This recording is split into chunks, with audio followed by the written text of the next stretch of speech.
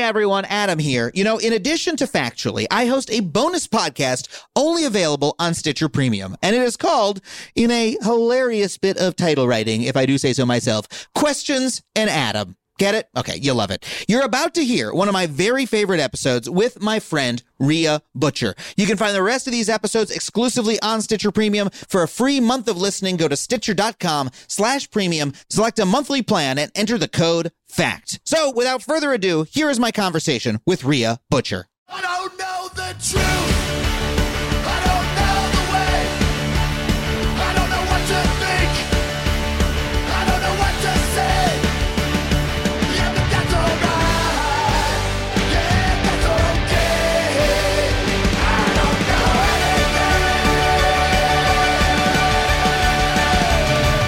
anything. Rhea Butcher, thank you so much for being here. Oh, Adam Conover, thank you so much for having me. It's so good to be here.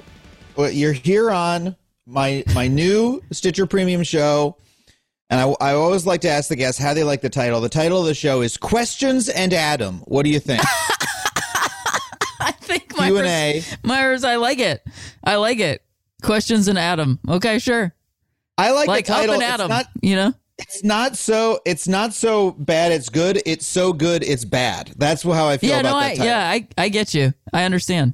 Yeah, it's right in that quadrant.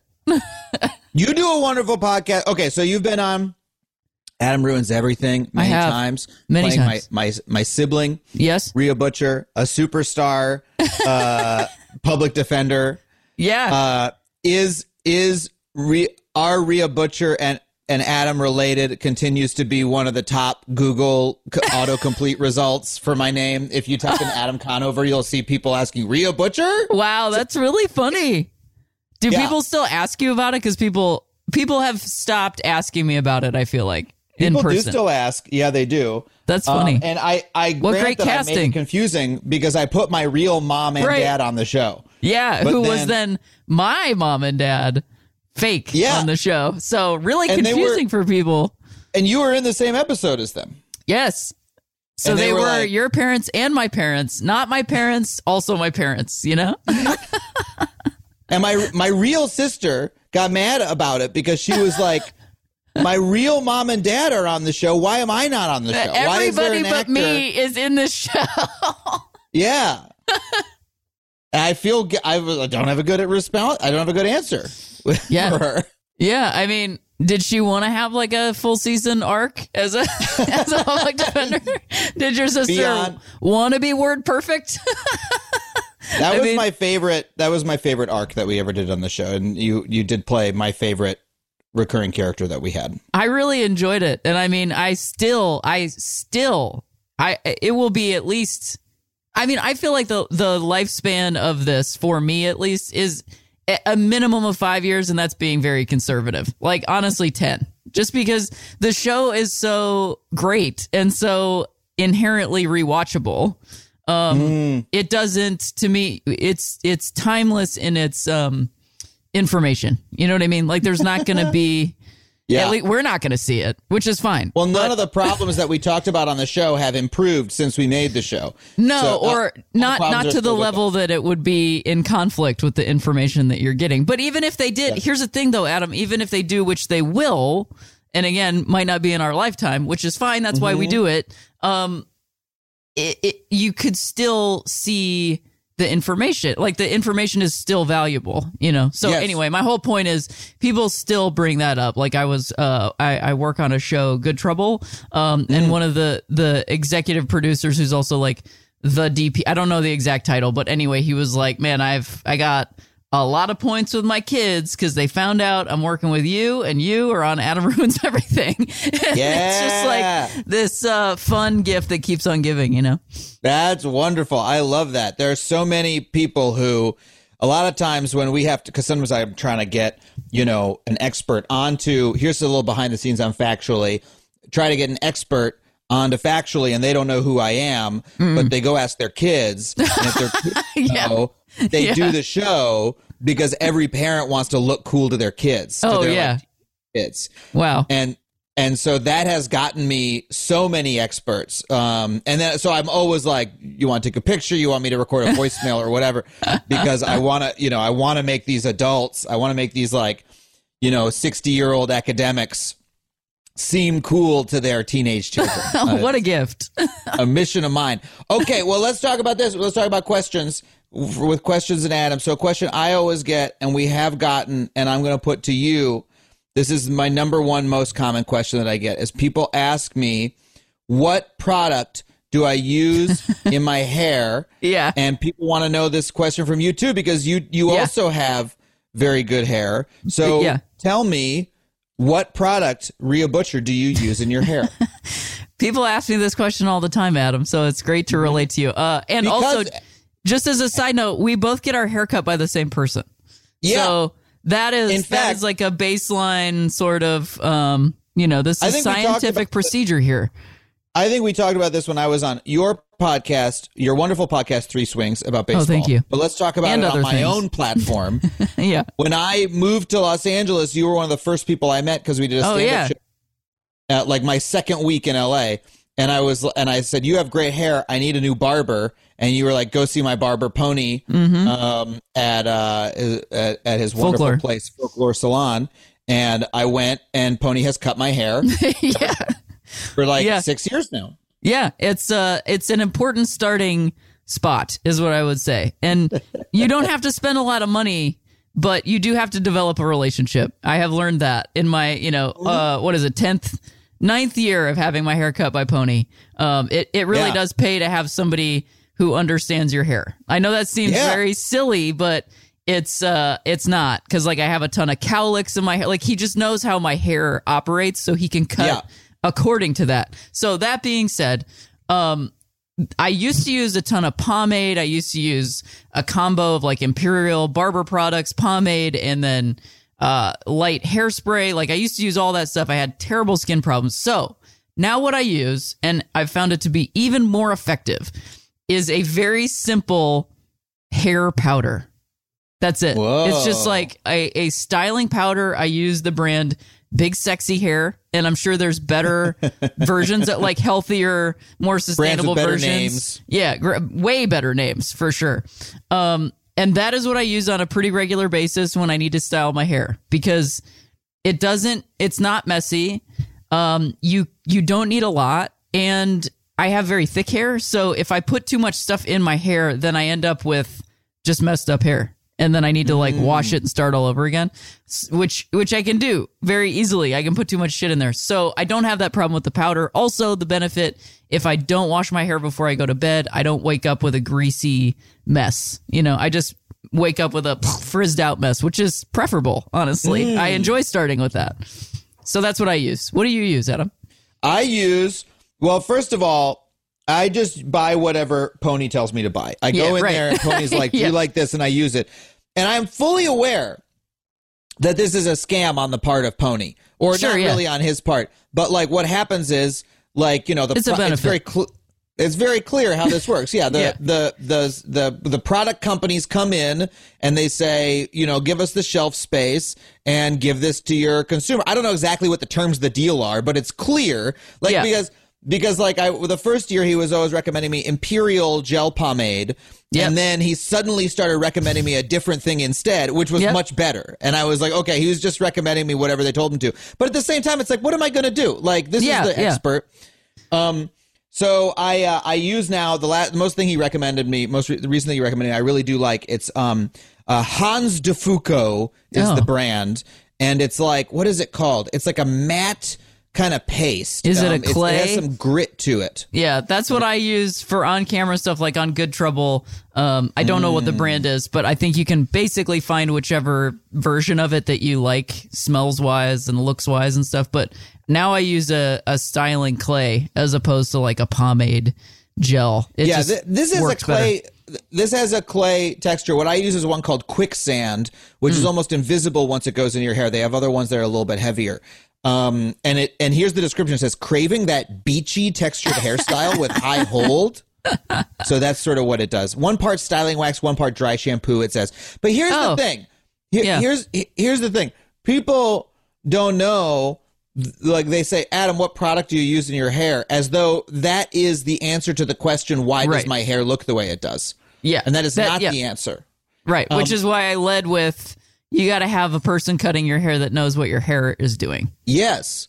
And also when I am on television, that is like basically special effects hair. Like you've got 1 to 2 people working on your hair for, like, I'm sure when you're on camera, at least half an hour. At right? least, you're sitting there and they're just doing your hair.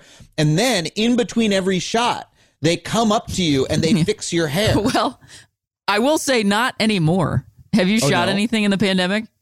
Oh, no, not yet. They don't do all those things. Like, I just want to add, because this is like, behind the scenes question and answer. People are interested in facts and stuff. Usually, yes, that's the case. So if people are watching Adam Ruins Everything, people were coming in and, re-Adaming both of our hairs in between every move we made. But now you get it done at the beginning of the day. That's pretty much it. Like if you're shooting, like, if you're shooting the same stuff but if I'm doing one scene and it's quick and I'm up in like a couple setups or something, I'm not getting retouches on makeup or hair. Like they don't even come to set. No last looks. There are literally no last looks anymore, Adam. Like you're expected to do your own touches and stuff. Wow. Which is pretty wild. Yeah, it's wild. So I'm really curious to see what TV that is produced in this era looks like compared to everything around it. Yeah. Because HD is a lot not more forgiving. flyaways. Oh, yeah. Like, I mean, I'm like always checking. Like, I'm in a scene with women with longer hair, and I'm always like looking at them like, do you know how nuts it would be to like put in a great performance and then realize at the end of it you have a hair in your mouth? I'm always like, Shannon, look at me. Okay, you're good. Like I would be so embarrassed. It drives me crazy when I watch television and someone's lit from behind and they got a big flyaway. I'm like, what? I know. That's just because from being on set. If I wasn't working, I wouldn't know that. I wouldn't have that awareness of that. Of course, yeah. But I also don't mind it. I don't know. One of my favorite things that happened in the last 10 years was the Starbucks cup in the Game of Thrones scene. Oh yeah, and the water bottle too. Yeah, I love it. I love it so much because I love that even on the biggest show. First of all, I love the fact that, of course, they're all standing around with Starbucks like everybody is on every, like they're in a fantasy land. No, they're standing around. 5 minutes ago, everybody was just standing around with coffee. Yeah. Yeah. And in fact, what you do, this is what people don't realize about TV sets. When you watch somebody, you watch the most beautiful actor standing in the most dramatic scene, the most high budget thing.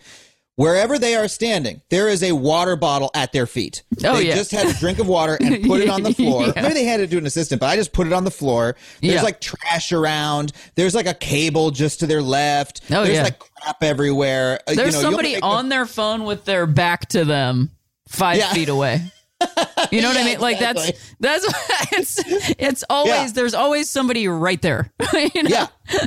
Like every actor has always just like taken a little sip of Starbucks like right before the shot, and it leaked its way into the fictional world, and hundreds of people looked at that shot before. So many people. That is what baffles me, Adam.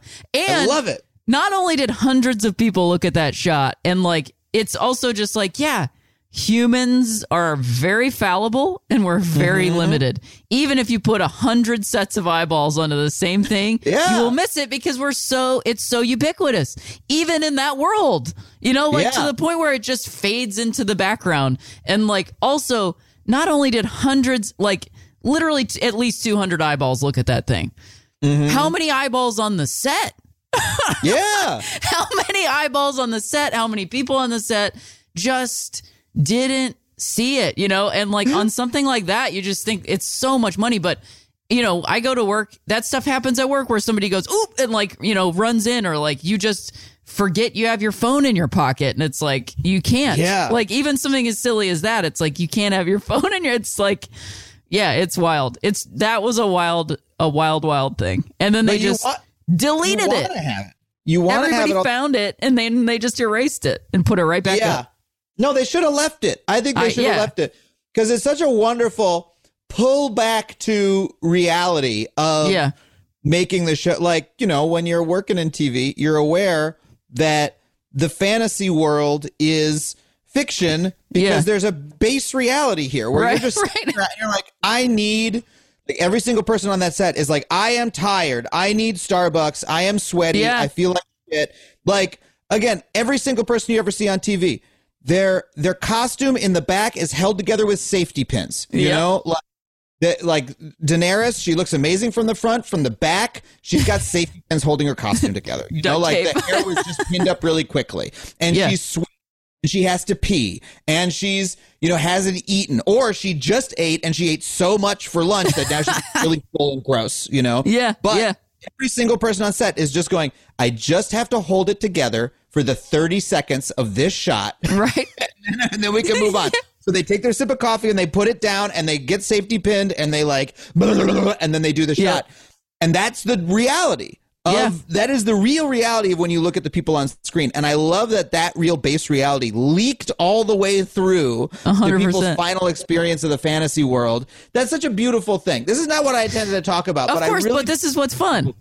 Because this is making me think of something else, Adam, which is similar, not the same, but similar to that. How, like, in Raiders of the Lost Ark, how the newer versions, they have, like, erased out the reflection of the cobra snake if you remember, when Indiana falls into is thrown back into the snake pit after they've gotten the ark out of the it's not I forget what it's called. Anyway, he and Marion have got it, and so he's thrown back down into the snake pit, falls, turns around, and there's a cobra right in his face. Stunning bit of cinematography, stunning bit of storytelling, like setting you up for that moment. And like there was plexiglass in between Harrison Ford and the cobra snake.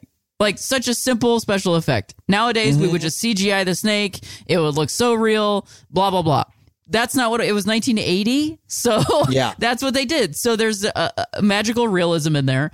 And then to me, the fact that you can see the reflection, which I didn't see the first time I saw it because I was a kid and I was like into it. And then my mom waited and told me and was like, and then when we watch it again, look at that. And then that becomes its own story within the thing, you know? Yeah. And so similar to how you were saying, like, I wish they would have kept it in. It's like, I miss that they took that out because it was like a little story for me and a memory for me and it's like its own extra thing in the movie. And like, to me, perfection, it's almost like you said with the hair stuff. Like, you can't just get the hair stuff and then your hair does what it wants. It's like, it is a collaboration. And so to have a collaboration have these little imperfections in it is what then creates a collaboration with the audience, with time, with experience, like all of those things. And like, that is sort of what I miss when we start getting into movies that are just like purely CGI'd and you can make it do whatever you want. There's no goofs or mess ups to read on IMDb. It's just like, what was the box office? What was the budget? Cool. Great. See you later. Like, it's just not fun anymore, you know? Yeah. Or as fun. The interaction with the reality is like part of the story and the physicality of it. And, you know, it's I've always been hoping that we're going to return to realer special effects. And I think we are a little bit. Like, one of my favorite things, a lot of people have a lot of opinions about the Star Wars sequels. One of the things I liked about them was they had a lot of physical effects and a lot of physical props. Like the little droid, the little basketball droid is a physical prop, not a CGI prop. And it looks so much better. You mean BB-8? Are you referring to BB-8 as a basketball? Yeah. Well, that's why I call it BB-8. It. No. I love it. It looks like a basketball. Basketball. It's a physical prop that they've physically moved around. It's like it's practically out of, you know, in the original Star Wars, it's all Jim Henson, you know, it's all that sort of thing. And guess what? It really does look realer, you know, because it is real and it has physical imperfections to it. And there's, you know, I'm not like, oh, CGI is terrible, but like I think it's gotten so much better. Yeah, CGI has, but it has gotten much better. But there's still no replacement for the messiness of reality. And this is not like a film versus digital thing, because I'm not even on that. It's like, when things are physical in the real world, there's so much more dimension and information to them than something that you can create. And I love things that are digitally creative. I love video games and stuff like that. But I am so, like, I thought at the beginning of the pandemic, I would play more I'd be happy to play so many video games. And now I don't want to play any video games because all of my existence is digitally mediated right now. And it's like, it feels like there's a paucity of information and stuff and things to do in it. What I want is the real world. I want to go out and, go like sit on a bus and like, it's kind of dirty and grimy in a very specific way that bus is and no other bus in the entire world is, like I want that experience. And so maybe, I don't know, my hope is after, people are able to go out again, that we'll have a simultaneous society-wide refocusing on the benefits of reality and in-person experience over digital substitutes. I don't know. What do you think about that? I mean, I think that's absolutely true. I mean, nothing ever happens 100% or 0%. You know what I mean? So, like, the entire population is not going to have the same experience of it. But I cannot imagine that going through this pandemic specifically is not going to have, I mean, it's obviously going to have effects that we wouldn't have otherwise experienced, right? If it hadn't happened. But we were already beginning to get to a point where the, like, immersion in sort of second screen experience, like all that's like everything is mediated by digital, like you said. And so I do feel like there will be a large portion of the population, or the portion of the experience of the population, I guess I should say, where the need for direct physical experience of each other and our world will be cranked up, because I just think people are, it's funny to me, like I consider it and I ponder it when I'm like washing the dishes and stuff. And I think about how, like I feel as though through the like Obama years, we were sort of like lamenting the like artisanal hipster and all this stuff, and like not unwarranted. However, like there's a shop in my neighborhood that is like hipster and all this stuff. But what I realized is, it's a general store. And because of all this progress, because of all this stuff, we don't have general stores anymore that I can just walk into and there's bulk products and I don't have to buy a plastic thing. Like my willingness to just buy plastic all the time is ridiculous, like, and I know this doesn't relate to but it's like, it's all related to me, like where we just got so mechanicalized with everything and everything is just like numbers on a screen. And it's like, I think people want to experience the world. I think we ultimately know deeply in our soul, that is what we've been given. We've been given all of this, but I just can't imagine that, VR is where we're all going to want to live now. Like that's what everybody thought. And it's like, well, I think it's just part of it. I think VR is just like a possibility, I want VR. I mean, I have a VR headset. I want to use VR even less than I did before. Right. Yeah. Because like at least in, when I'm stuck in my house. And the reason, again, is not to poo-poo digital experience. And I don't even like the division of saying, there's a difference between reality and the internet. They're both reality. No, they're both reality. Yeah, exactly.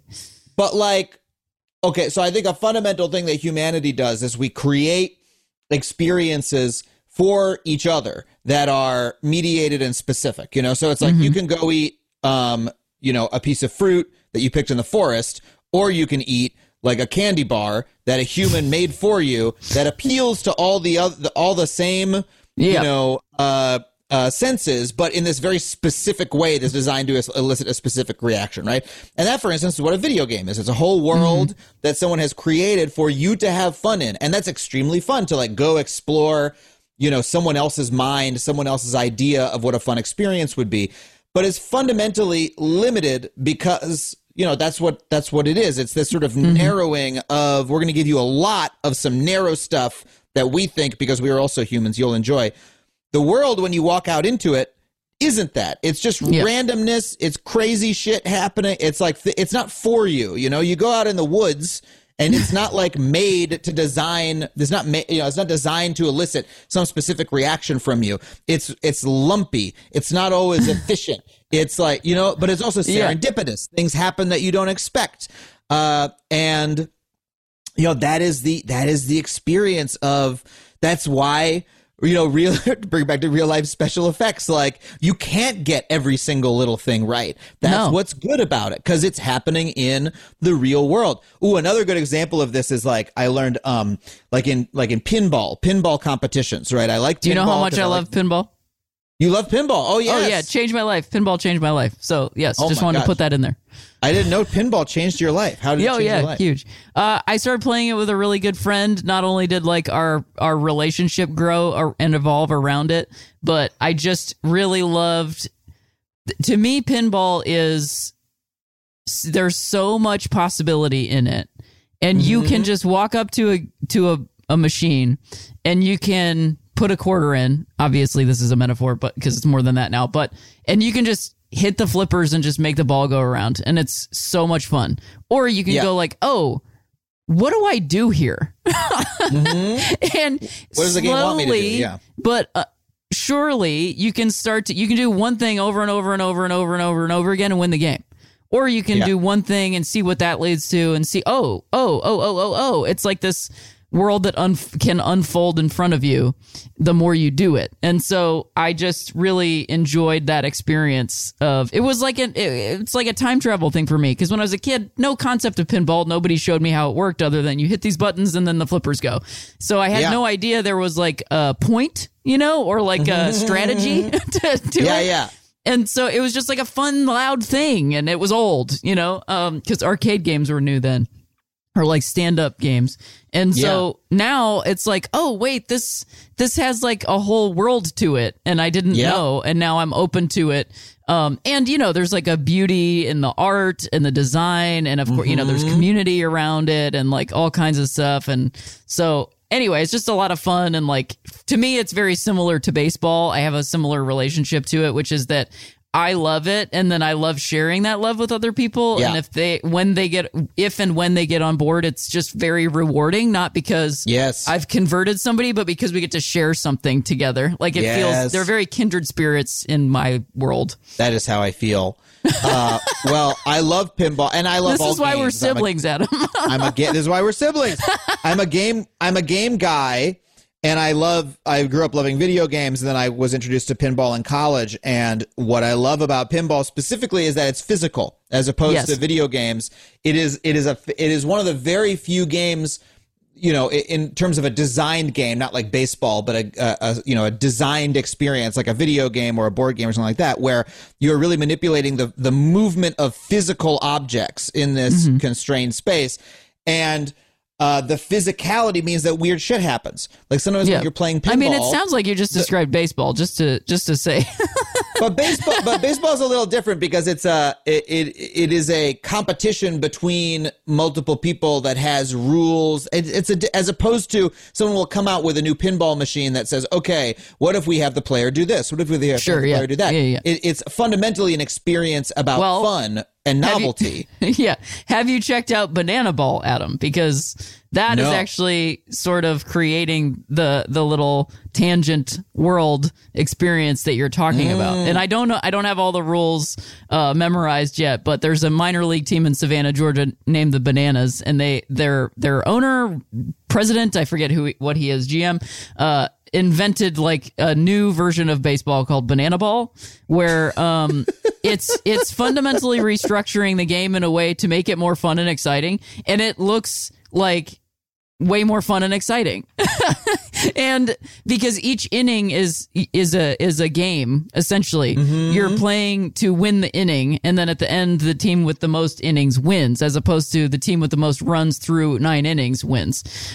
This is great. The rule that I enjoyed the most that I've seen on Instagram that is the most fun is when you get walked, you run the bases to see how far you can get before I believe the entire field throws the ball around the horn. I mean, that's the wrong phrase, but they have to throw the ball between all of them, and then wherever you are, that's where you get to end up. So lots of triples out of walks, That's great. That's great. I mean, it's just making the game like faster, like pinball. It's just adding those kinds of things where like crazy shit can happen. So I'm just, Well, so it does apply.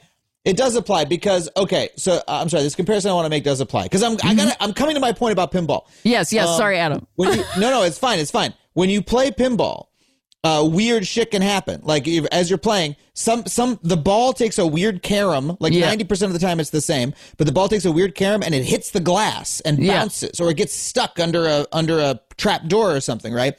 And one of the things I love is that in competitive pinball, all that stuff is real. Like if you, like in a video game, if there's a bug, you'd say, okay, you know what, that doesn't count, let's start over. In pinball, if the ball gets stuck, pinball's a physical game. Mm-hmm. That's part of your run of that game. Like there is something specific and weird about a real ball bouncing around that cannot be duplicated digitally because unpredictable things can happen. Mm-hmm. And the same is true of baseball, that like baseball, all the stadiums are different, all the ball can take a weird carom that, strange shit. Off of a rock. There was a infield ground ball, like it literally slithered out to the outfield. I think it was in Minnesota, or I can't remember where. We've literally shared 3 times that weird things happened since the beginning of the baseball season, which was a couple days ago. Oh, yeah. It just started all kinds of weird shit,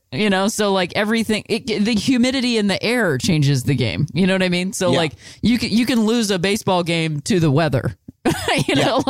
And then to the other team, but you can hit 5 home runs that don't carry out that on any other day would, and lose the game. So similar. I see your differences, but I feel there's more similarities than differences.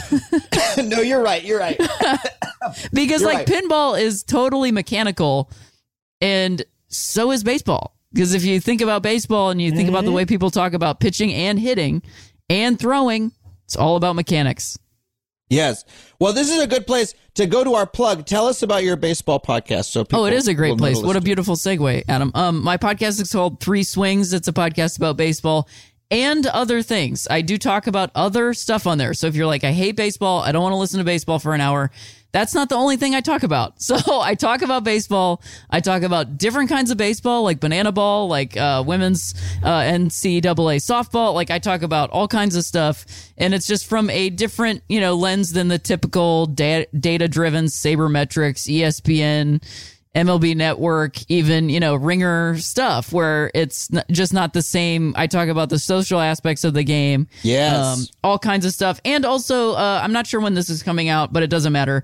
The most recent episode, to me, I had a guest on my podcast named Iman, who is a displaced resident of Echo Park Lake, and he shared his story, his experience of that community, and then also, the LAPD military occupation by Mitch O'Farrell. So he shared his experience of that on my podcast, which I'm very grateful for. So definitely check at least that episode out, because I want Iman's story to get out there, Rhea Butcher, thank you so much for being here. This was a delight. Yeah, it was so great to be here, Adam. Thanks for having me on to talk one question.